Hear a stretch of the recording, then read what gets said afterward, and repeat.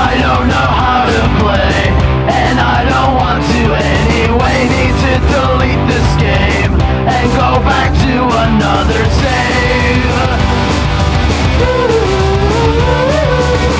But my hard drive's fucked. Zero charisma, zero luck. I don't have any skills or the XP to fix my build.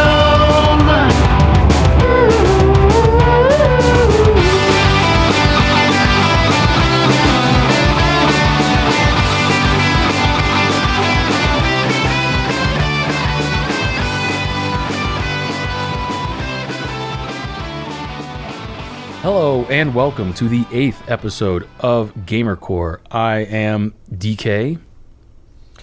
And just like U.S. casualties in Afghanistan, we are back. Yes, and we're in fact recording today on the 20th anniversary of the Mossad false flag operation that plunged us into Clown World and now Hell Realm. So that's kind of funny. So we're back, and we wanted to maybe catch up on a little bit of news first in the gaming world, because there's been a couple interesting developments, starting with the CEO of Tripwire Interactive. How would you describe their? I think I don't know, like, to the extent that there's still a mid-size market that, like, I mean, because they're not EA or Activision, but you know they're still pretty big. It's a double A. Yeah. They don't do like heavy marketing pushes. They kind of, it's like a cult classic factory kind of thing. Yeah. That makes sense. Like, and as you know, not that it's like Oscar bait type games, but they're very like hardcore dedicated fan bases. I think Red Orchestra in particular, Red Orchestra 2, I guess, is also, in particular. Yes, like, they make like the based games. Yes. A lot of based games are them. I didn't realize they published Xenoclash. That was a interesting. Yeah.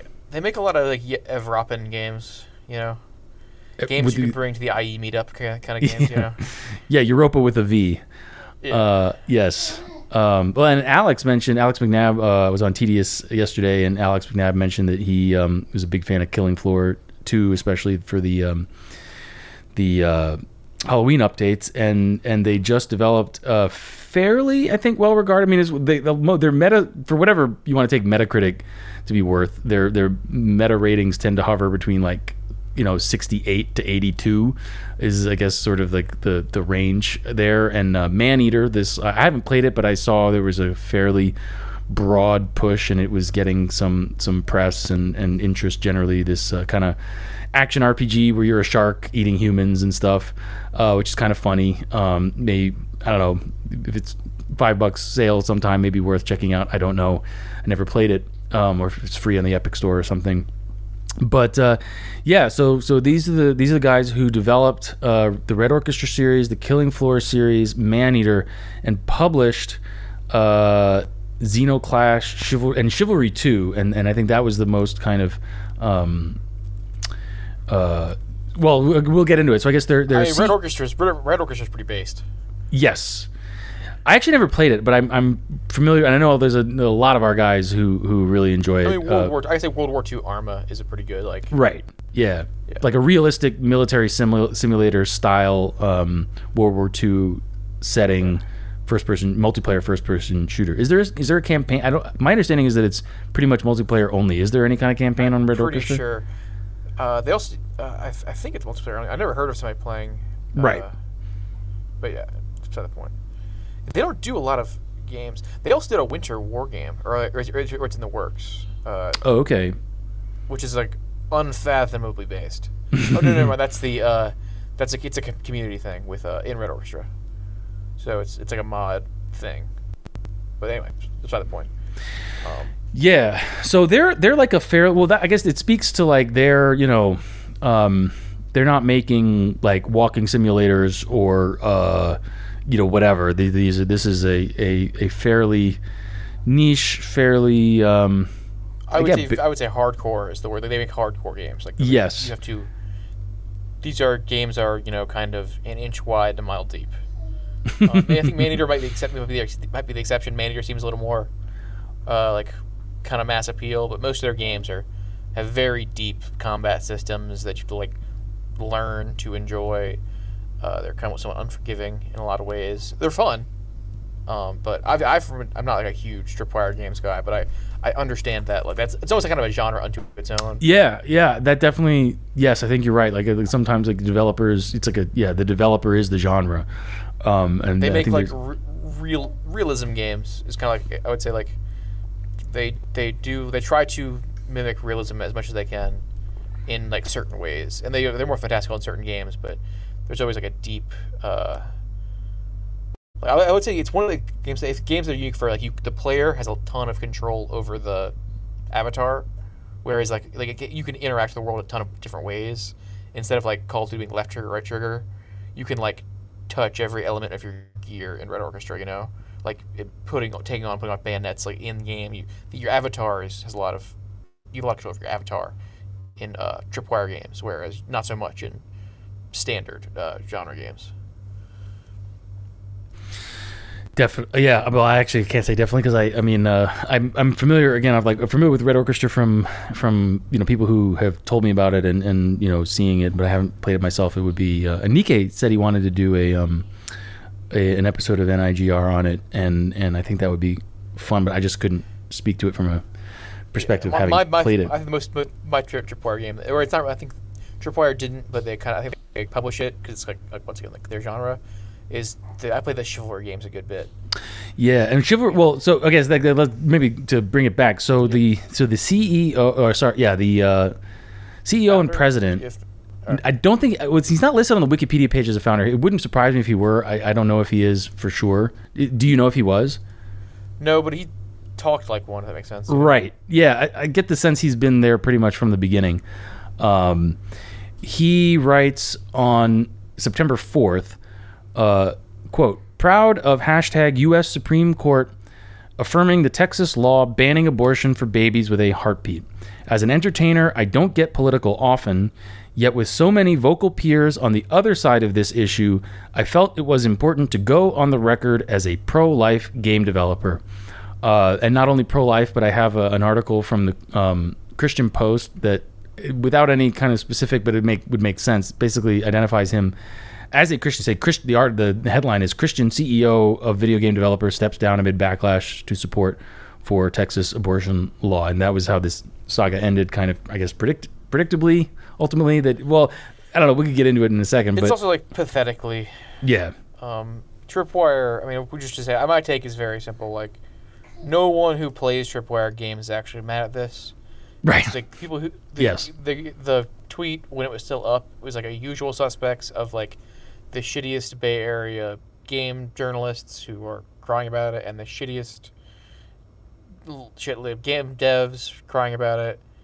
None of people who like play or make games for the Tripwire audience or the. Also, I noticed that like a lot of people are like, I'm never gonna play Man-Eater again, or Man-Eater, what a shame, I can't play it again.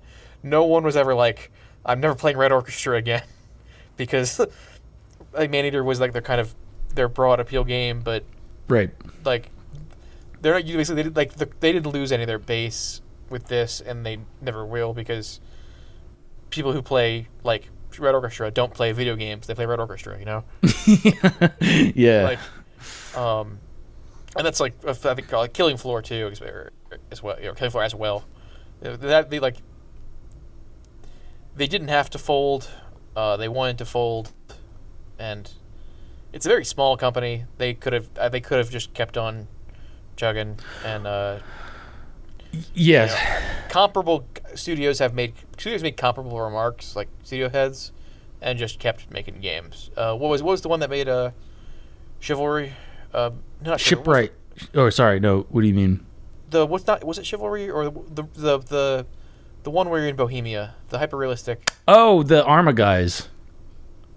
No, they're in Bohemia. No, not Bohemia. Oh, you mean the one with the RPG? Yeah, I can't remember. Yeah. Age. That guy was like, I don't like. He's like, there were no. He's like, yeah, there were no. Right. There were no black people. Yeah, so which is historically true, and people were butthurt, and it all just kind of went away because nobody cared, and they were a small enough studio that, yeah. We should. I haven't played that. But it's a good excuse to do an episode. I mean, if you like Tripwire games, that's a Tripwire. It's not a Tripwire game, but it's very Tripwire-y. Right. I played the game for like a couple hours. Like losing fist fights to people. The combat mechanics are very deep, and they show you like the few difficult fist fights to kind of like get used to them. But I was just not good. I couldn't parry, and I was just unsurprising. Yeah. I know they were going for realism. There's like no magic, and it's all supposed to be hyper realistic, which is they had a really good. What was the tagline? Dungeons and no dragons. Yeah. But anyway, enough about that. But like, basically, I think the company was soft, and. Well, I think the guy was soft. I mean, that's the thing is like, he seemed very soft. He does seem a little soft. He seems like a nice guy. He looks kind of like a regular conservatard boomer type. Interestingly, I guess his banner photo on his Twitter is him in, I guess, some kind of African village where there's like, I guess probably his wife is like holding a little African baby, and the only other there's like 4 African children around a tree. The wife is holding a baby. There's, I guess, the African mom or grandmom, or I don't know exactly, in the village. And then there's like some kind of employee of his, I guess, who's extremely fat with like 2/3 blue, 1/3 purple hair, female, or whatever. I presume it identifies as a she, her. So I mean, at a certain level, it's like, that's what we're dealing with. I mean, it's not. I don't begrudge him going to Africa and helping people, I guess, but I mean, I do, but I think like he didn't realize that like you're in a right. You're kind of on like a war footing right now.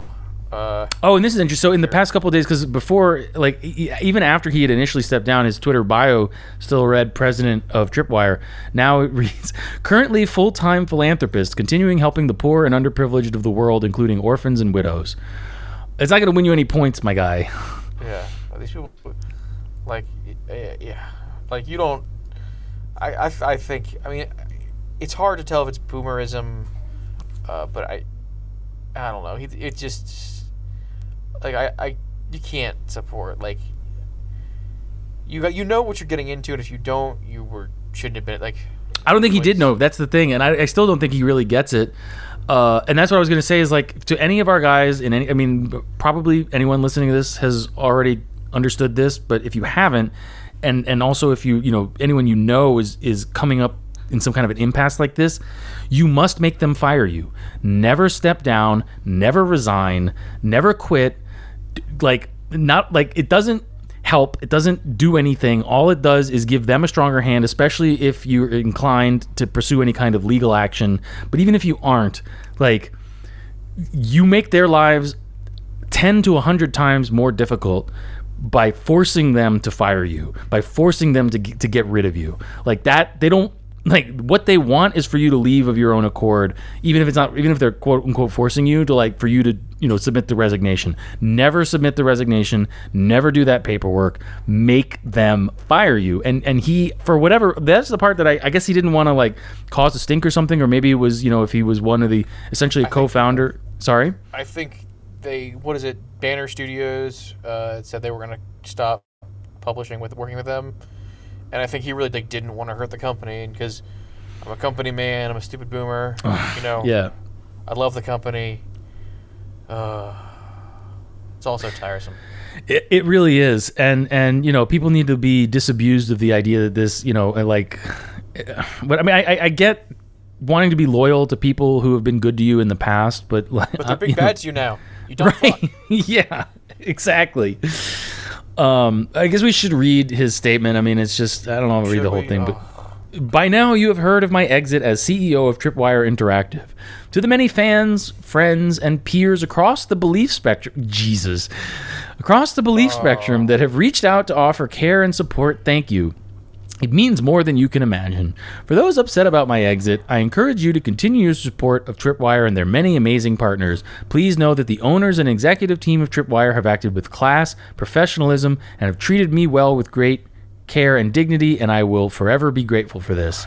It has been blah, blah, blah. But yeah, the interesting thing to me, or one of the more interesting things about this whole episode to me, and this speaks to your point, Lewis, for sure, is at no point was his tweet expressing support for the Texas law, which doesn't exactly ban abortion. I don't want to get into minutiae necessarily here, but it's a little more complicated than that. But let's say that's what it does, more or less functionally.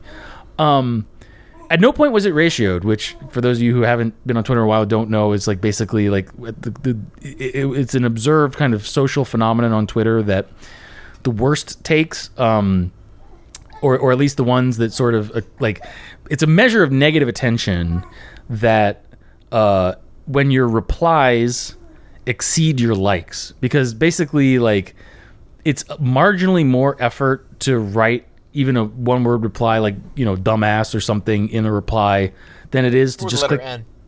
Yes, it's just another, you know, of course, this is a great thing to do if you can on Twitter. But like replying more often than not is, especially with these kind of tweets, is a measure of disagreement or dunking on the person making the tweet. And liking is also comparatively, you know, it's like it's Skinner box thing is like you click the heart and the heart expands, and it's very simple and a very like easy thing. We're just replying. Like sorry? It's like exhaling. It's like, huh? Yeah, right. So the what this ends up creating is a situation where like you can basically measure how in the app, and this is like, sometimes you'll see like right wing stuff will get quote unquote ratioed, where the ratio most like the basic measure of a ratio is, does it exceed 1-to-1? That is, do you have one like more replies than likes in absolute terms? But the you know the like sometimes you'll see a ratio of 2 or 3 replies for every like. You know, the worst takes sometimes get upwards of like I've seen 10-to-1 for some truly heinous takes, and I would say, I don't know how it is now because I'm not on Twitter anymore, and I know basically, you know, all interesting discourse, especially anything remotely right wing, has been pushed off, but typicilely it would be like some journalist saying something extremely stupid or ignorant, just kind of reflexively left wing, and then just getting dogpiled by not even our guys, just like even normal people be like, what the fuck is wrong with you? You're an idiot. I saw this was another reason, you know, as a side note on this, on a recent development, Brian Stelter, I guess, was the first to receive. Twitter rolled out a feature that's like journalist mode. Did you see this? I heard the phrase, and I thought it was satire. No, it's not satire. I mean, that's not what they're calling it. That it has some official name, but basically it's like if the AI algorithm determines like this person like basically has AI level protections built in, where like certain people are not able to make certain like replies as a matter of course, like to these person's tweets, and they're kind of like, you're just like the Mike Cernovich muzzle. Like Mike Cernovich, I think they call it auto blocking. It's like basically like if the AI determines that you're likely to you know, say something mean to this person or pointing out that they're an idiot, like you're preemptively blocked on the user interface side by Twitter before Brian Stelter ever has a chance to block you. So that's where that hit the level. And for a while they turned off because they noticed that like retweets, you could like quote, one way to get around some of this auto moderation, AI moderation stuff was by retweeting your snarky take rather than replying. So they turned off replies for a while, and you could only quote tweet. And yeah, they have all this, and it inevitably fails because, like, you know, some kind of who's iron. I don't know if it has a name, but there's an iron law of the internet where, you know, essentially the more open and unmoderated a space is, the more right wing it's going to be just by nature. So I have seen, occasionally you'll see leftist dogpiling on a right wing take, but mostly the overwhelming majority of the time you'll see the reverse. And here it was noteworthy to me that as much controversy and as much of a lightning that is generated, and as much of a lightning rod as it was for, you know, shitty wine ants to talk about, you know, my body, my bodily autonomy, blah blah blah. He was never ratioed. This tweet was never ratioed. I started paying attention to this particular tweet of his when it was like about 1,000 replies to about 2,000 likes, and the ratio is like 30 blue checks in the replies. Oh, they're all over it. Yeah, they were all over it. But as it stands, it's like 14.4 thousand replies to 18.9 thousand likes. and with 9.1 thousand retweets. And retweets tend to be split between at the very, even with these kind of things, with between people dunking and people praising at a minimum. Yeah, like it's not unpopular, and like, I don't know, it's not. Yeah, honestly, like, I wonder how the news went over in like the clan chats for Red Orchestra. Did like Prussian Blue 86 really disagree that much with this take? Right. Right. Like, you gotta Tripwire, like in a world where like there wasn't like an HR department and all this like shitlib flexing, Tripwire could be like denying the Holocaust and they wouldn't see a sales slump. That would be funny if there was like a little like Easter eggs and you could imagine a paper scrap or something in Red Orchestra, like just a little environmental object. It's like all the NPCs are named Gamar Rudolph. Yeah, and the audience would either not like the most of the audience wouldn't care, and the biggest fans would mostly be like, "That's fucking awesome. That's based. Good for you." Yeah. Exactly. So, I mean, beyond what we said so far, I don't know. Like the one additional point that I wanted to make, which isn't exactly about gaming, but it is sort of like.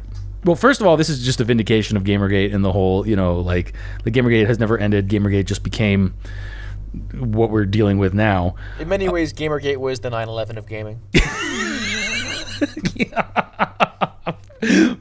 That's going in the. I'm putting that in the show description, I think. But yes, exactly, and we're just dealing with the aftermath still. We live in a post Gamergate world, The thing is, like. Okay, I have seen in my personal life and not so much online, interestingly, but I've seen takes to the effect of like, I'm against abortion, and I'm even like okay with like heartbeat bills or bills that restrict abortion as of 6, 8, 10, 12 weeks, whatever. But I don't like this Texas law because essentially it incentivizes snitching. Like in some abstract sense, I get that, but like that's an extreme novelty take. Like sounds like a Federalist writer, right? So like that's pretty much what it was. The thing is like the eternal Federalist. The thing is like for the most part, like your feelings. There's very very few people, even people who are like. Because the law, okay, you can say like, oh well, most people who aren't, most people who like there's going to be some people who, as of their 7th week of pregnancy, are not necessarily aware that they're pregnant. I mean, file that under problems I don't give a shit about. But like, okay, you can. There's a tiny sliver of people who are broadly in favor of abortion restrictions, but the thing is this bill isn't even really, it's not a full ban even, and it doesn't, it's not even close. I don't want to discuss the minutia of like the snitching thing, because like abortion dialogue is like kind of silly in my opinion. You think it's murder or it's not.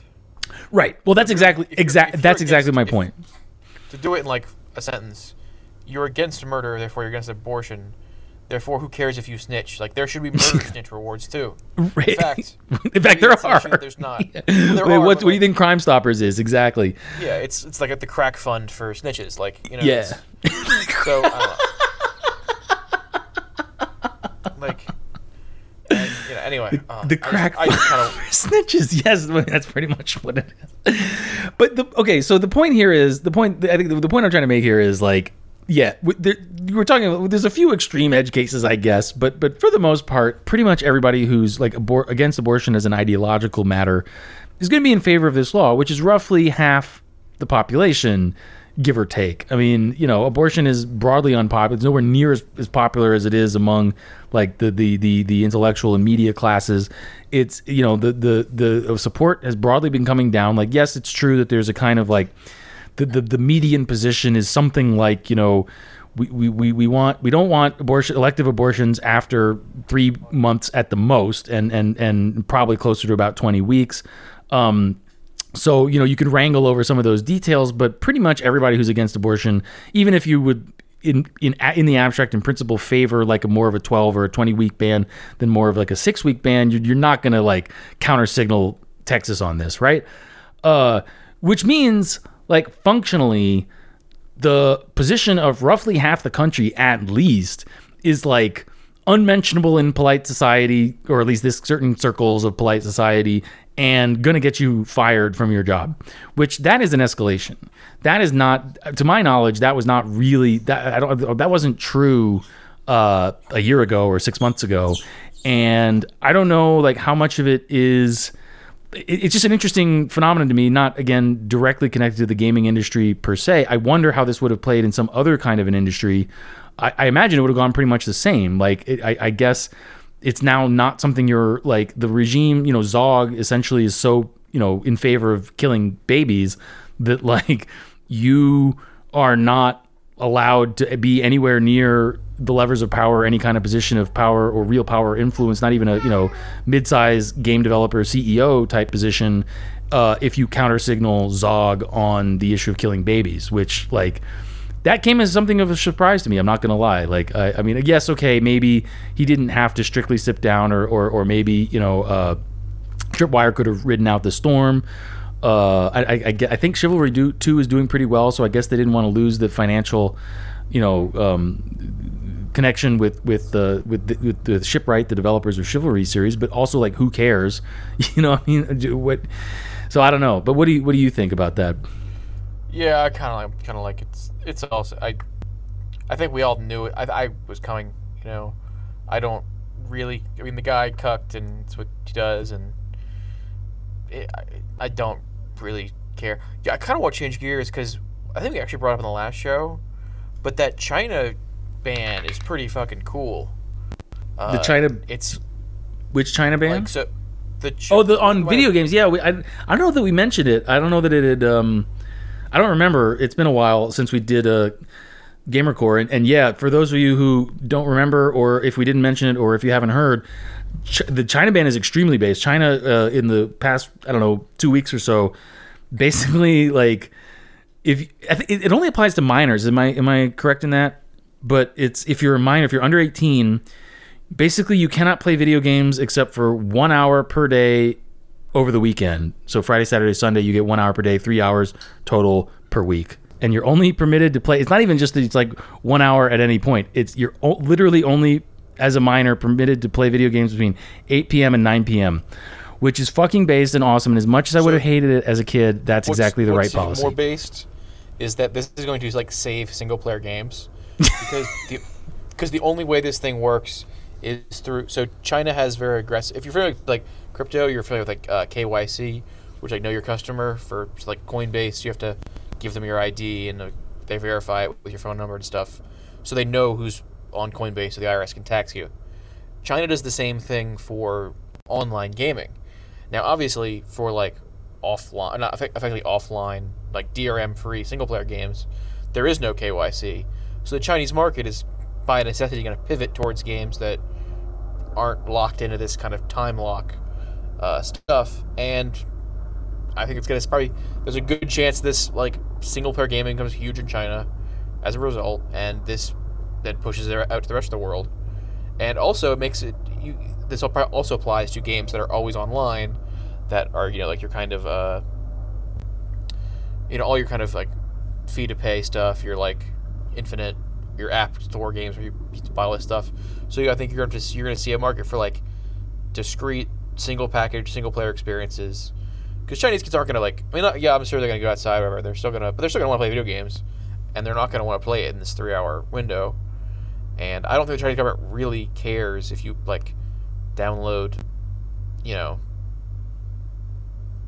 Mario Maker or whatever on your Switch and play. Like, I think this will be a kind of a boon to the single player games worldwide. Because I think they care. I mean, I think they care in terms of the policy goal, which is get kids not to play video games so much for a variety of reasons.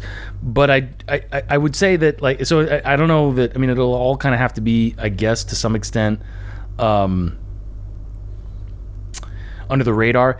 The thing is, though, and I do think that there's something to you when you're talking about in terms of the single player aspect, like multiplayer games, and I've noticed this for myself, like it's a treadmill, and there's really no point, and it can be fun. It is fun, but it's just a treadmill. It's not. You're accomplishing even less ultimately than you would be playing a single player game. Not only that, like you're not even accomplishing, as you said, like people don't play video. People like the people who play Red Orchestra don't play video games. They play Red Orchestra. One of the first things that I saw in terms of people have the backlog. I have a backlog. Everybody has a backlog. It's a common phenomenon. One of the first pieces of advice I was looking at this one time where they were saying basically like stop playing online multiplayer games. Like even if you want to consume more video game content, like playing online multiplayer is counter to even that goal. So I do think also that your ego can get wrapped up in your standings on the online leaderboard or whatever, just like it can be, and frequently is, more unhealthy, both individually and societally, than just normal single player games. You hear a lot of cases of, wasn't there a couple cases, or at least one case I remember, of a Korean kid that like essentially died after dehydration because he played World of Warcraft for like 3 days straight without eating or drinking. You see a lot of people, kids especially, have these kind of problems with, especially MMORPGs and Fortnite. To foreshadow, we're going to want to talk a little bit about Apple versus Epic, or Epic versus Apple. I've never heard of a case of someone playing a single player game so much that they died. You know what I mean? Yeah. In worst case scenario, you're sending death threats to Bungie, and right. Or BioShock or BioWare. So Yeah. Yeah. There's worse things. Maybe get a little Fed posty about you killed off my favorite character, but whatever. That's quite a different thing than Let's be honest. I rephrased that because Kristen Weston Chandler, big single player game player. So I guess that's probably the worst it can go. I mean, that's pretty bad. Yeah. But yes, no, I mean, I of course, I take your point. No, that's hilarious. Did you have more than that, or do you want to talk a little about Epic v Apple? I just want to say that's like kind of what I think it's not gonna. I thought so. China does this thing where they like kind of do these fake outs where they try to incentivize, which I think like a fascist country should do, which they are.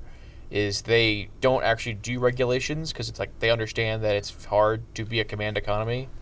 So they'll do this thing where they threaten regulations, and then the companies themselves will self-regulate as a result. Yep. And I thought this was going to be this, but they're going for it with this. I think, they're doing that's part of a whole host of masculinization tactics. There's been a couple of these. It seems like it's like a reform package. They basically they banned simping, and they banned also effeminate men. Yeah, men who are presenting overly feminine from like appearing on TV at all, which is like based. Which is great because also like it really shoves like U.S. conservatives' face in it, where it's for the freedom to, and who draws the line of who's too effeminate, and it's like, well, we just pick a guy, he'll do it. Pick a random guy, and he'll draw the line. And he'll do it case by case, and I'll know it when I see it. And, right. You like it's just so very like refreshingly anti-liberal to watch. Yes. That you can't help but root for it to succeed. Much like the Taliban, right? Yeah, and also I wonder if you're gonna have to see because the Pajeets are kind of eternally doing Keeping Up with the Changs, where. Yeah, and I think I see both, because both cultures have deep anti-liberal threads. Yes. And I can see. I wonder if this would set off a competing masculinity push in Asia, which would be interesting to watch. Because I know the Indian government has certain like very anti-liberal like they have a lot of like IQ tests and physical restrictions on BJP certain the jobs current and like things. so yeah well part of why Modi freaks out liberals so much both in India and in the United States is the BJP, his party, is basically direct descendant of the RSS, which was like proto-Hindu nationalist, like very much a kind of like in that 1920s. Was that Sandra Bose? Sorry, Was that Sandra Bose? I don't know who Sandra Bose. The guy who went off and ended up. He was the anti, like the he's like the Malcolm X figure versus Gandhi, the guy who joined the fucking SS. No, I don't know about that, but they were like the RSS was it was founded in 1925, but it was very much a part of like the same kind of stuff that was happening in Italy and Germany, etc.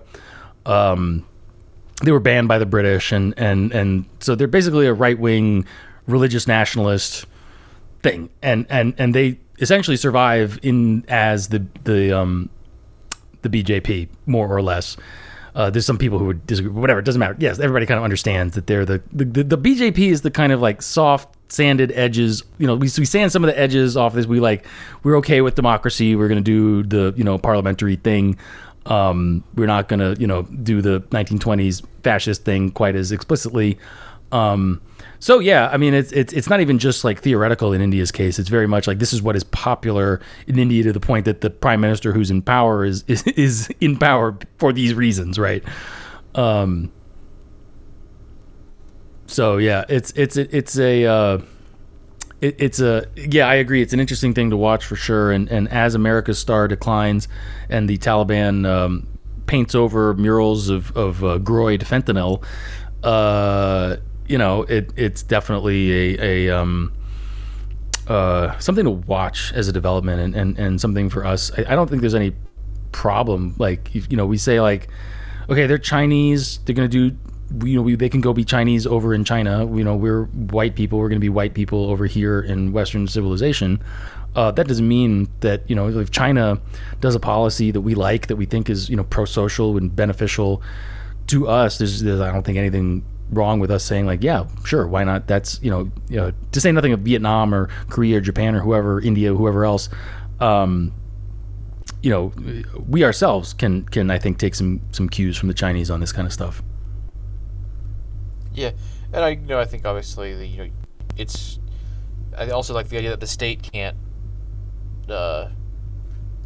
influence behaviors retarded, like right. You're right, implying they don't in a million ways already. Yes, but I did want to talk. Sorry. Okay, was that really it, or did you have more on that? So Dota is interesting. It's a game, but its big thing is that it's very like a lot of clicking and a lot of like Twitch reaction stuff. And there's actually like an age ceiling where like players start to, like around 22 to 25 begin to like age out of being a competitive Dota player, minus some very special cases. And I wonder if the Chinese competitive Dota scene is going to be destroyed because I'm sure it will. A professional starts I'm sure. I mean, 13, 14. Yeah, exactly. Well, you have to be young. I mean, you need those, exactly. You need those like mid to late teen-ager Twitch reflexes, even for what's nominally... Is Dota considered a strategy game? I know, like, I guess... It's... what is it? Arena... whatever. MOBA. MOBA, yeah. Even for, like, actual... I mean, even to an extent for things that are more, less focused on actions per minute, like Company of Heroes, you still need Twitch reflexes. You still need all that kind of stuff. And the best players... yes, in part because they... unless the government prevents them, they tend to have more time on their hands, but it's definitely also a reflexes issue. Yeah. I wonder if there's going to be a professional, like, team, like a pro team, like where they're, hey... Like the Chinese does feeder system for athletes, right? In like traditional Olympic sports, if they're going to like find the best underground Dota player, and instead of like putting him in detention or whatever, they send him to the secret Dota school to win the world championship. But that'd be a good movie. But No. Also, I don't think like people have this idea of China like holocausting the gamers or whatever. Like the Chinese government isn't like retarded. Like they do things because they know people will VPN around these things and all this kind of stuff, but they put the disincentive out there. Right. And also because the Chinese state has a certain amount of like cultural cachet in China, people will want to comply because it's like the patriotic thing. Right. Yes. So I think it's like kind of like an unqualified good in a lot of ways. Also, like there's whole kinds of like horrifying like gray markets around like selling exploits and like using people to farm resources in Asia that this can only like help ameliorate, like farming WoW gold or for real world money in like the Philippines, and the demand for that stuff's coming out of China and the U.S. So this is like almost an unqualified good, and it looks like they're not going to back down. So I'm happy about that for sure. Cool. Sorry, I think that you dropped out for a second, but it's fine. It worked out. Did you have more on that, or? No. I kind of wanted to go on how like it's like kind of a hack thing at this point, but like I guess we gotta say they made like a Norse god, like some kind of sub-Saharan again in God of War, but what? This is. It's all I don't care. Like, yeah, I mean, I expected this. You like Norse mythology? Wow. Yeah. And of course, the best thing is because like Norse mythology, there's like some every Norse mythology is like very deep. It varies greatly region to region, so you can always find stories of like this god behaving in some like stupid or hilarious or evil way. And I saw like the absolute wokest brothers in Tariq Nasheed's comment saying like, this goddess gave birth to all the evil monsters of the world, and she's a black woman. It's like, huh. I mean, you're not wrong. I'm sure he is. Like, and that's, I don't even know how true that is.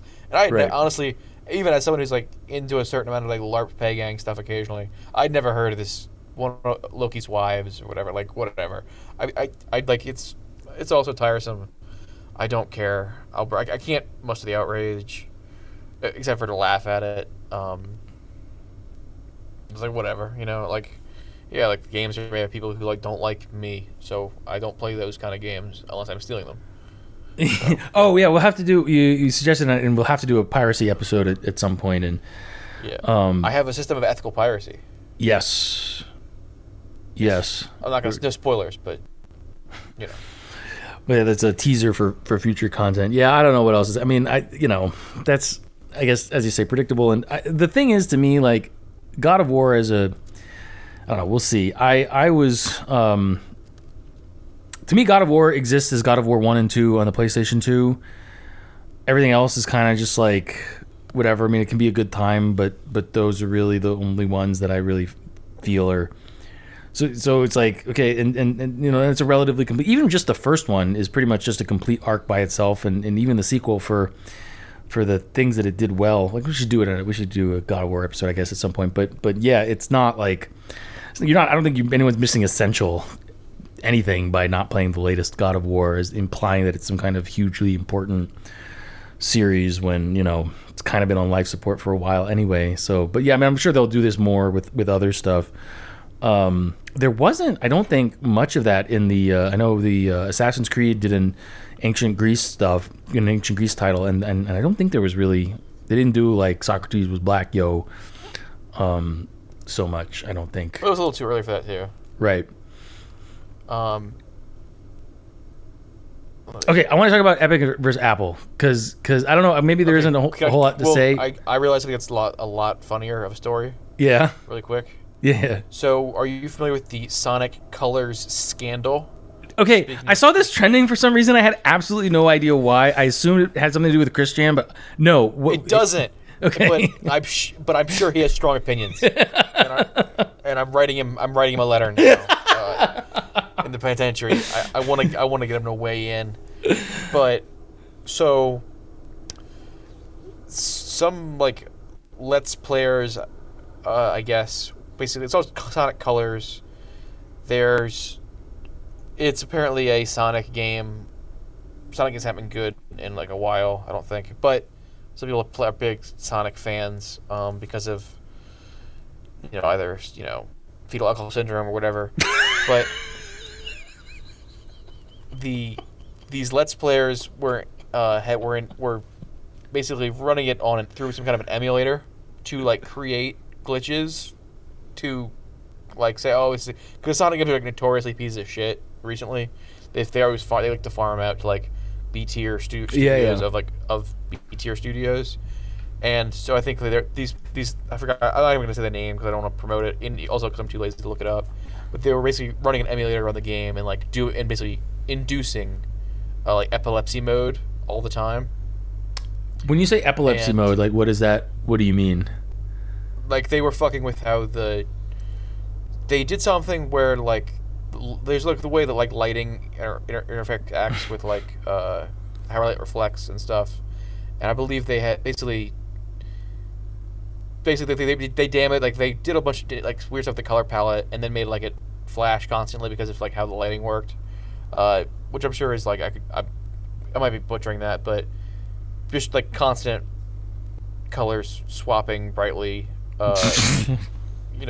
But it wasn't like an actual software glitch in the game itself. No, they were just inducing it. Yeah, they were inducing it through these emulation software. And Sega was like, our program is shitty, but it's not that shitty. Oh. No, well, that's not what happened. So they were like, yeah, we notoriously do shitty programming, and Nintendo, because it was Nintendo on the Nintendo like eShop only or something like that, because of COVID, like games aren't doing physical sales a lot. So Nintendo took the extraordinary step because like they were like, oh, fucking they fucked us again. Fucking Sega. They shit out another terrible Sonic game. And they basically opened it for refunds. Like, you can 100% refund the game. And then, after a bunch of people bought it, because they're Sonic fans, they have fetal alcohol syndrome, and they had to buy a Sonic product, they saw this returned Sonic product, and they were hoodwinked, because actually Sonic product is, if not good, like not an epilepsy machine.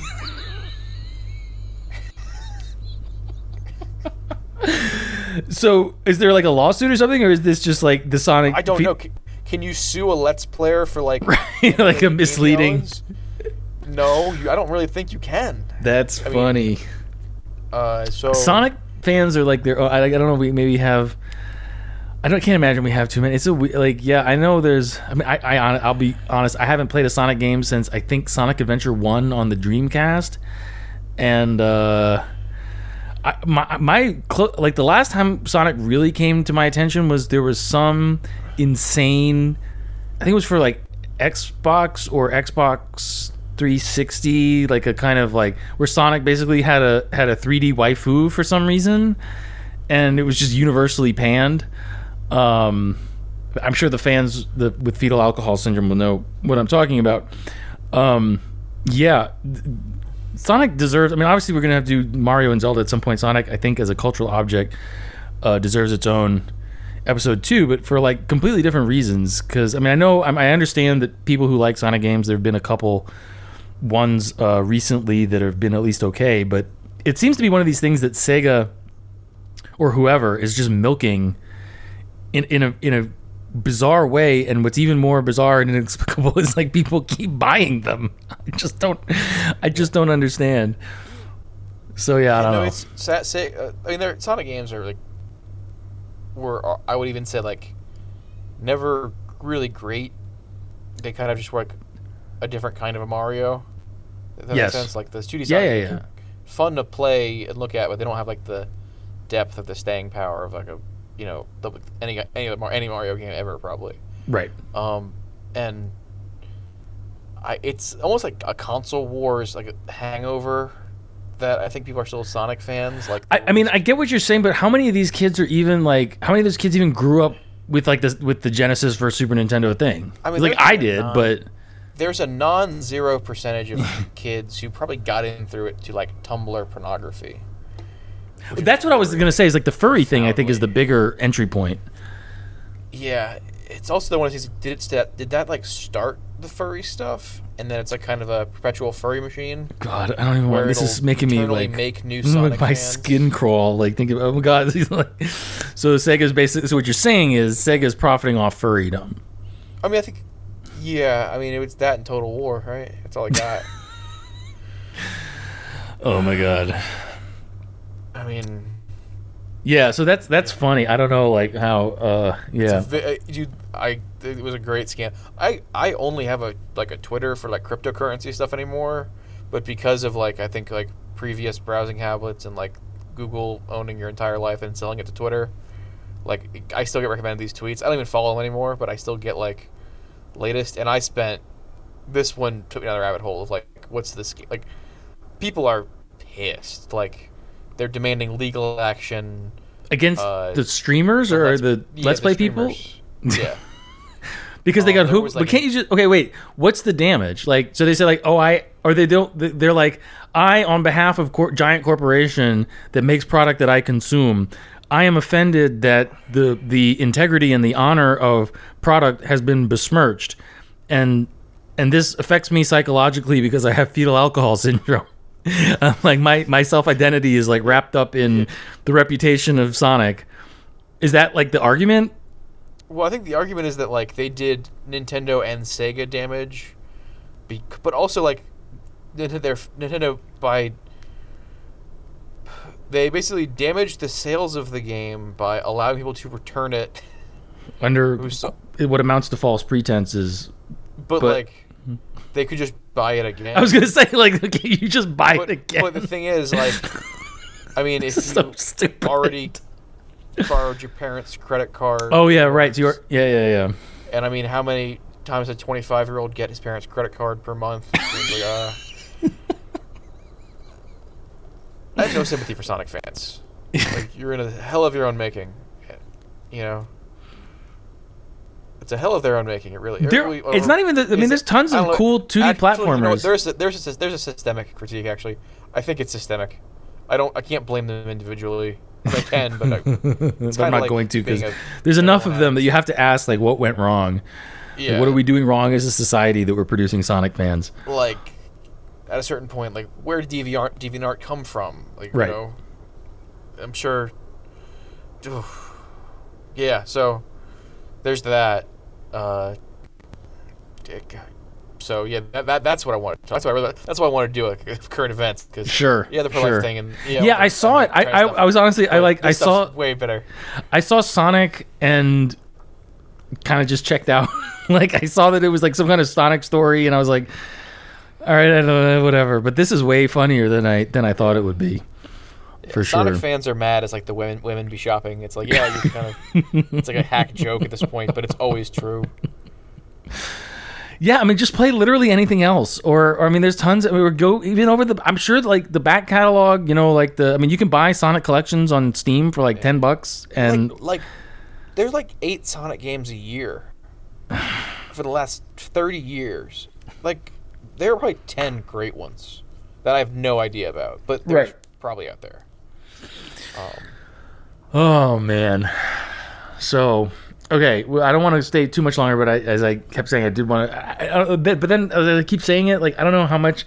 So basically, Epic won. I mean, Apple gets to box out other competitors in like they're not going to be legally obligated to allow you to download and install apps on the iPhone an iPad from anywhere other than the official Apple App Store, but they are no longer the core of the dispute, which is why I've been kind of confused by some of this the reporting to the effect of like, you know, Apple won. I mean, their shares were down 3.5%, which I think tells you pretty much who the market thinks won.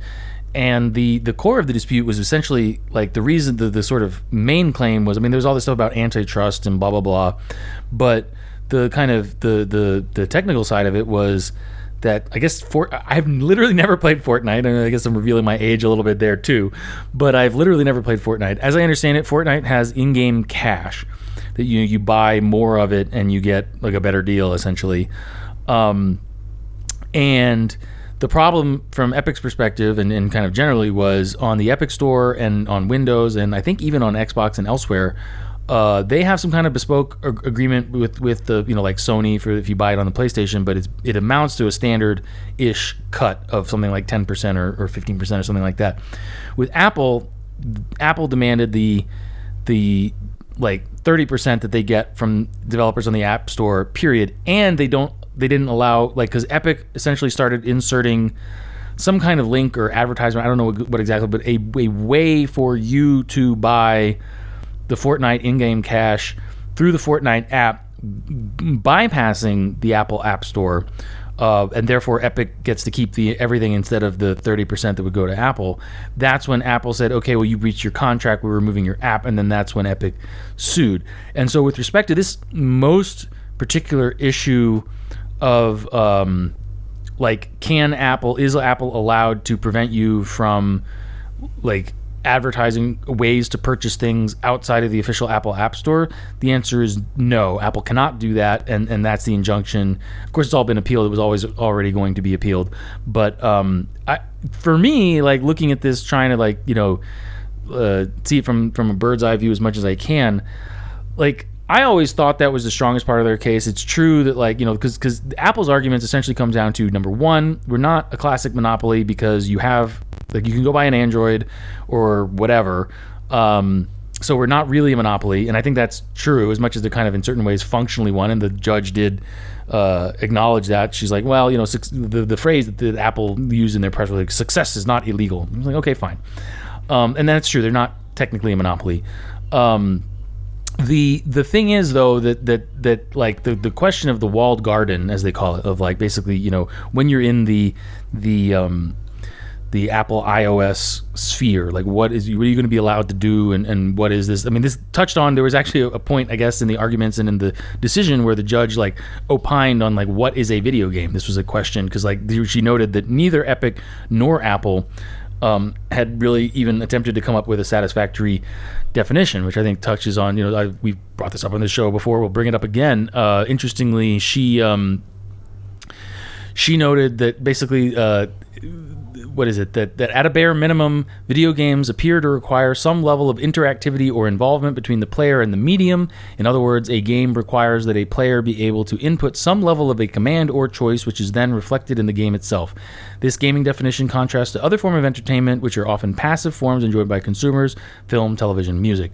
Video games are also generally graphically rendered or animated, as opposed to being recorded live or via motion capture, as in films or television. Beyond this minimum, the video gaming market appears highly eclectic and diverse. So, I mean, I don't want to, like, this is maybe a grist for another mill another time, but it's interesting that she harps at it in the way that we have, is like, okay, what distinguishes ultimately, quote, video games, or whatever we're going to call it, electronic entertainment or computer, whatever, from other forms of media, is this essential element of interactivity. Under this definition, I love, like, these hilarious, like, legally broad definitions, where, like, Google Maps is a video game now. Well, this was the problem they were having. It was like, well, what distinguishes Fortnite from other types of apps that you can download and install and run, that you from the App Store and put on your iOS device? It's not a straightforward thing, Yeah, I mean, it's she mentioned, like, it's interesting that she doesn't deal with the question of, because, like, okay, Apple Maps or whatever Maps has some kind of a, like, it's graphically presenting, right? Nobody uses, even in a sense, like, text interfaces are graphical to the extent that you still have to use your eyes. Okay, you can, whatever. There's a whole rabbit hole you can go down there too, but, like, you don't use, like, MapQuest in DOS and print it out. Like, right? What are you, pleb? Just an extreme boomer. Yes. Yeah. Level of grognard, MapQuest grognards. But yeah, I mean, there's this idea of, like, I think it's the instantaneity of the interaction and the graphically rendered. Like, if it's not, well, what do you do with, like, text? I mean, it's a really tough question. Like, what's Zork? If I look around in Google Maps in, like, Europe to look at buildings, is that entertainment? But when I use it to get, like, directions to the grocery store, that's now, like, a utility. But it's it's a video game when I'm looking at a place I'm not going to. Just it's like, is the function of my amusement what makes it a video game? I think it has to be at some level. You have to have this. I know the pretentious people who do this kind of shit. To the extent, love that some lawyer had to district judge had to weigh in on what's a video game. Pull out get on the stage, do a soliloquy, and really think deeply on this stuff. The other thing that occurred to me, I love Anglo law. It's right. It's great. The other thing that occurred to me about this was okay, well, with walking simulators or maybe the best case visual novels, is a visual novel without any if you can't actually comic book is an right. EPUB of a comic book video game. Right. I mean, what's the difference between an EPUB of a comic book and a visual novel where you don't actually make any choices? These are all kinds of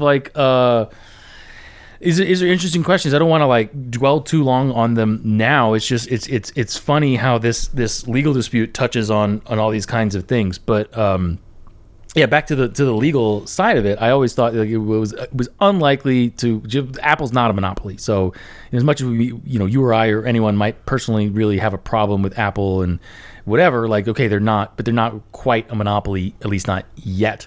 But that's clearly anti-competitive, and I always sort of was to the extent that I have any boomer conservative type priors about wanting the system to just be fair on a basic level, I was it was hard for me to understand how justice would not require a finding to the effect that Apple's behavior was extremely anti-competitive and unacceptable, and that is indeed what at least this level of the judicial system has found. I guess we'll see, how that develops further on. But I wouldn't say heartened, just kind of okay, it's good to see that somebody has a sense of fairness. Yeah.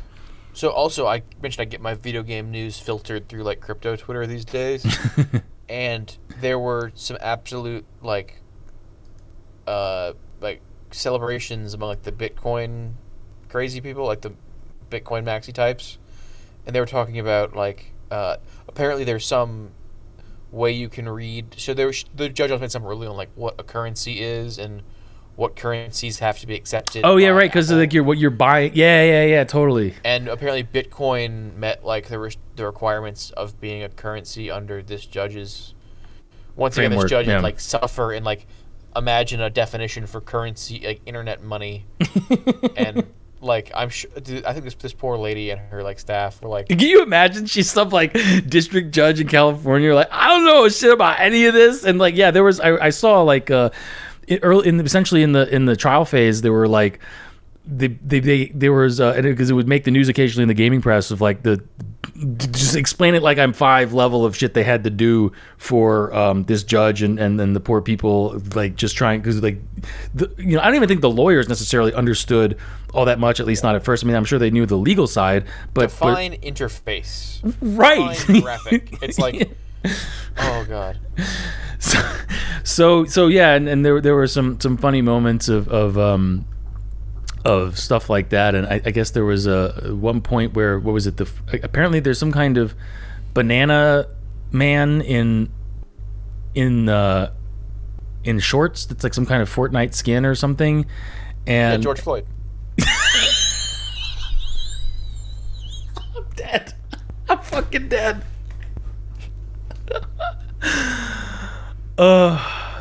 Anyway, so there was this exchange between the Apple lawyer and what is this, the Epic marketing director Matthew Weisinger, the Apple lawyer. We have a large yellow banana here in a tuxedo. Yes, that's Peely. After noting that Peely is wearing his son with George Floyd, we thought it was better to go with the suit instead of the naked banana because we are in federal court right now. Epic lawyer, there might have been an implication that showing Peely without a suit might have been inappropriate. Is there anything inappropriate? And then they show a picture of a naked Peely in the court. Is there anything inappropriate about Peely without clothes?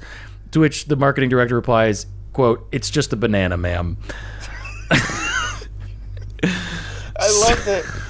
We devised this system to prevent duels among the English gentry, right? And now they have to use this system. Is this banana naked? But he doesn't have a penis.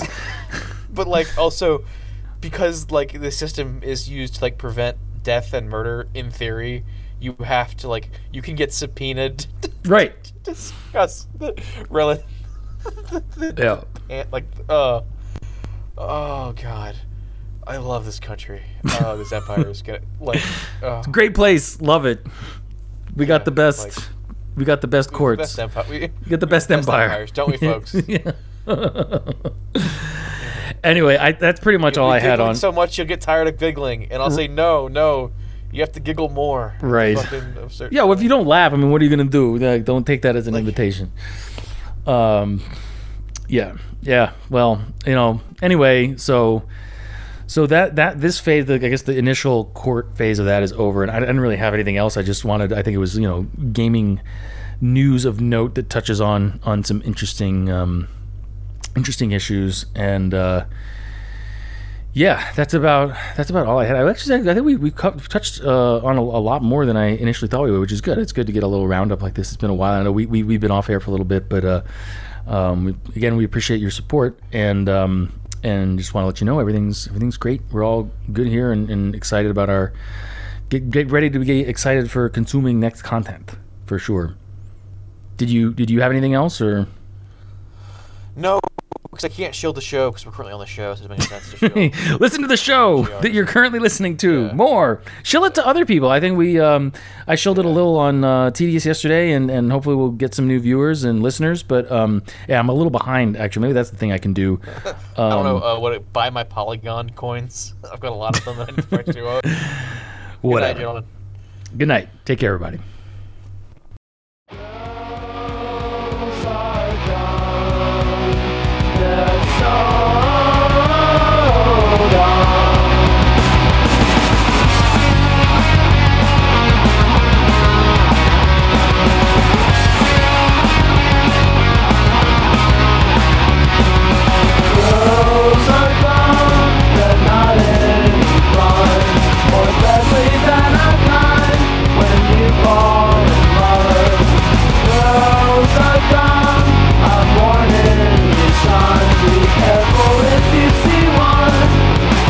Dumb, girls are dumb.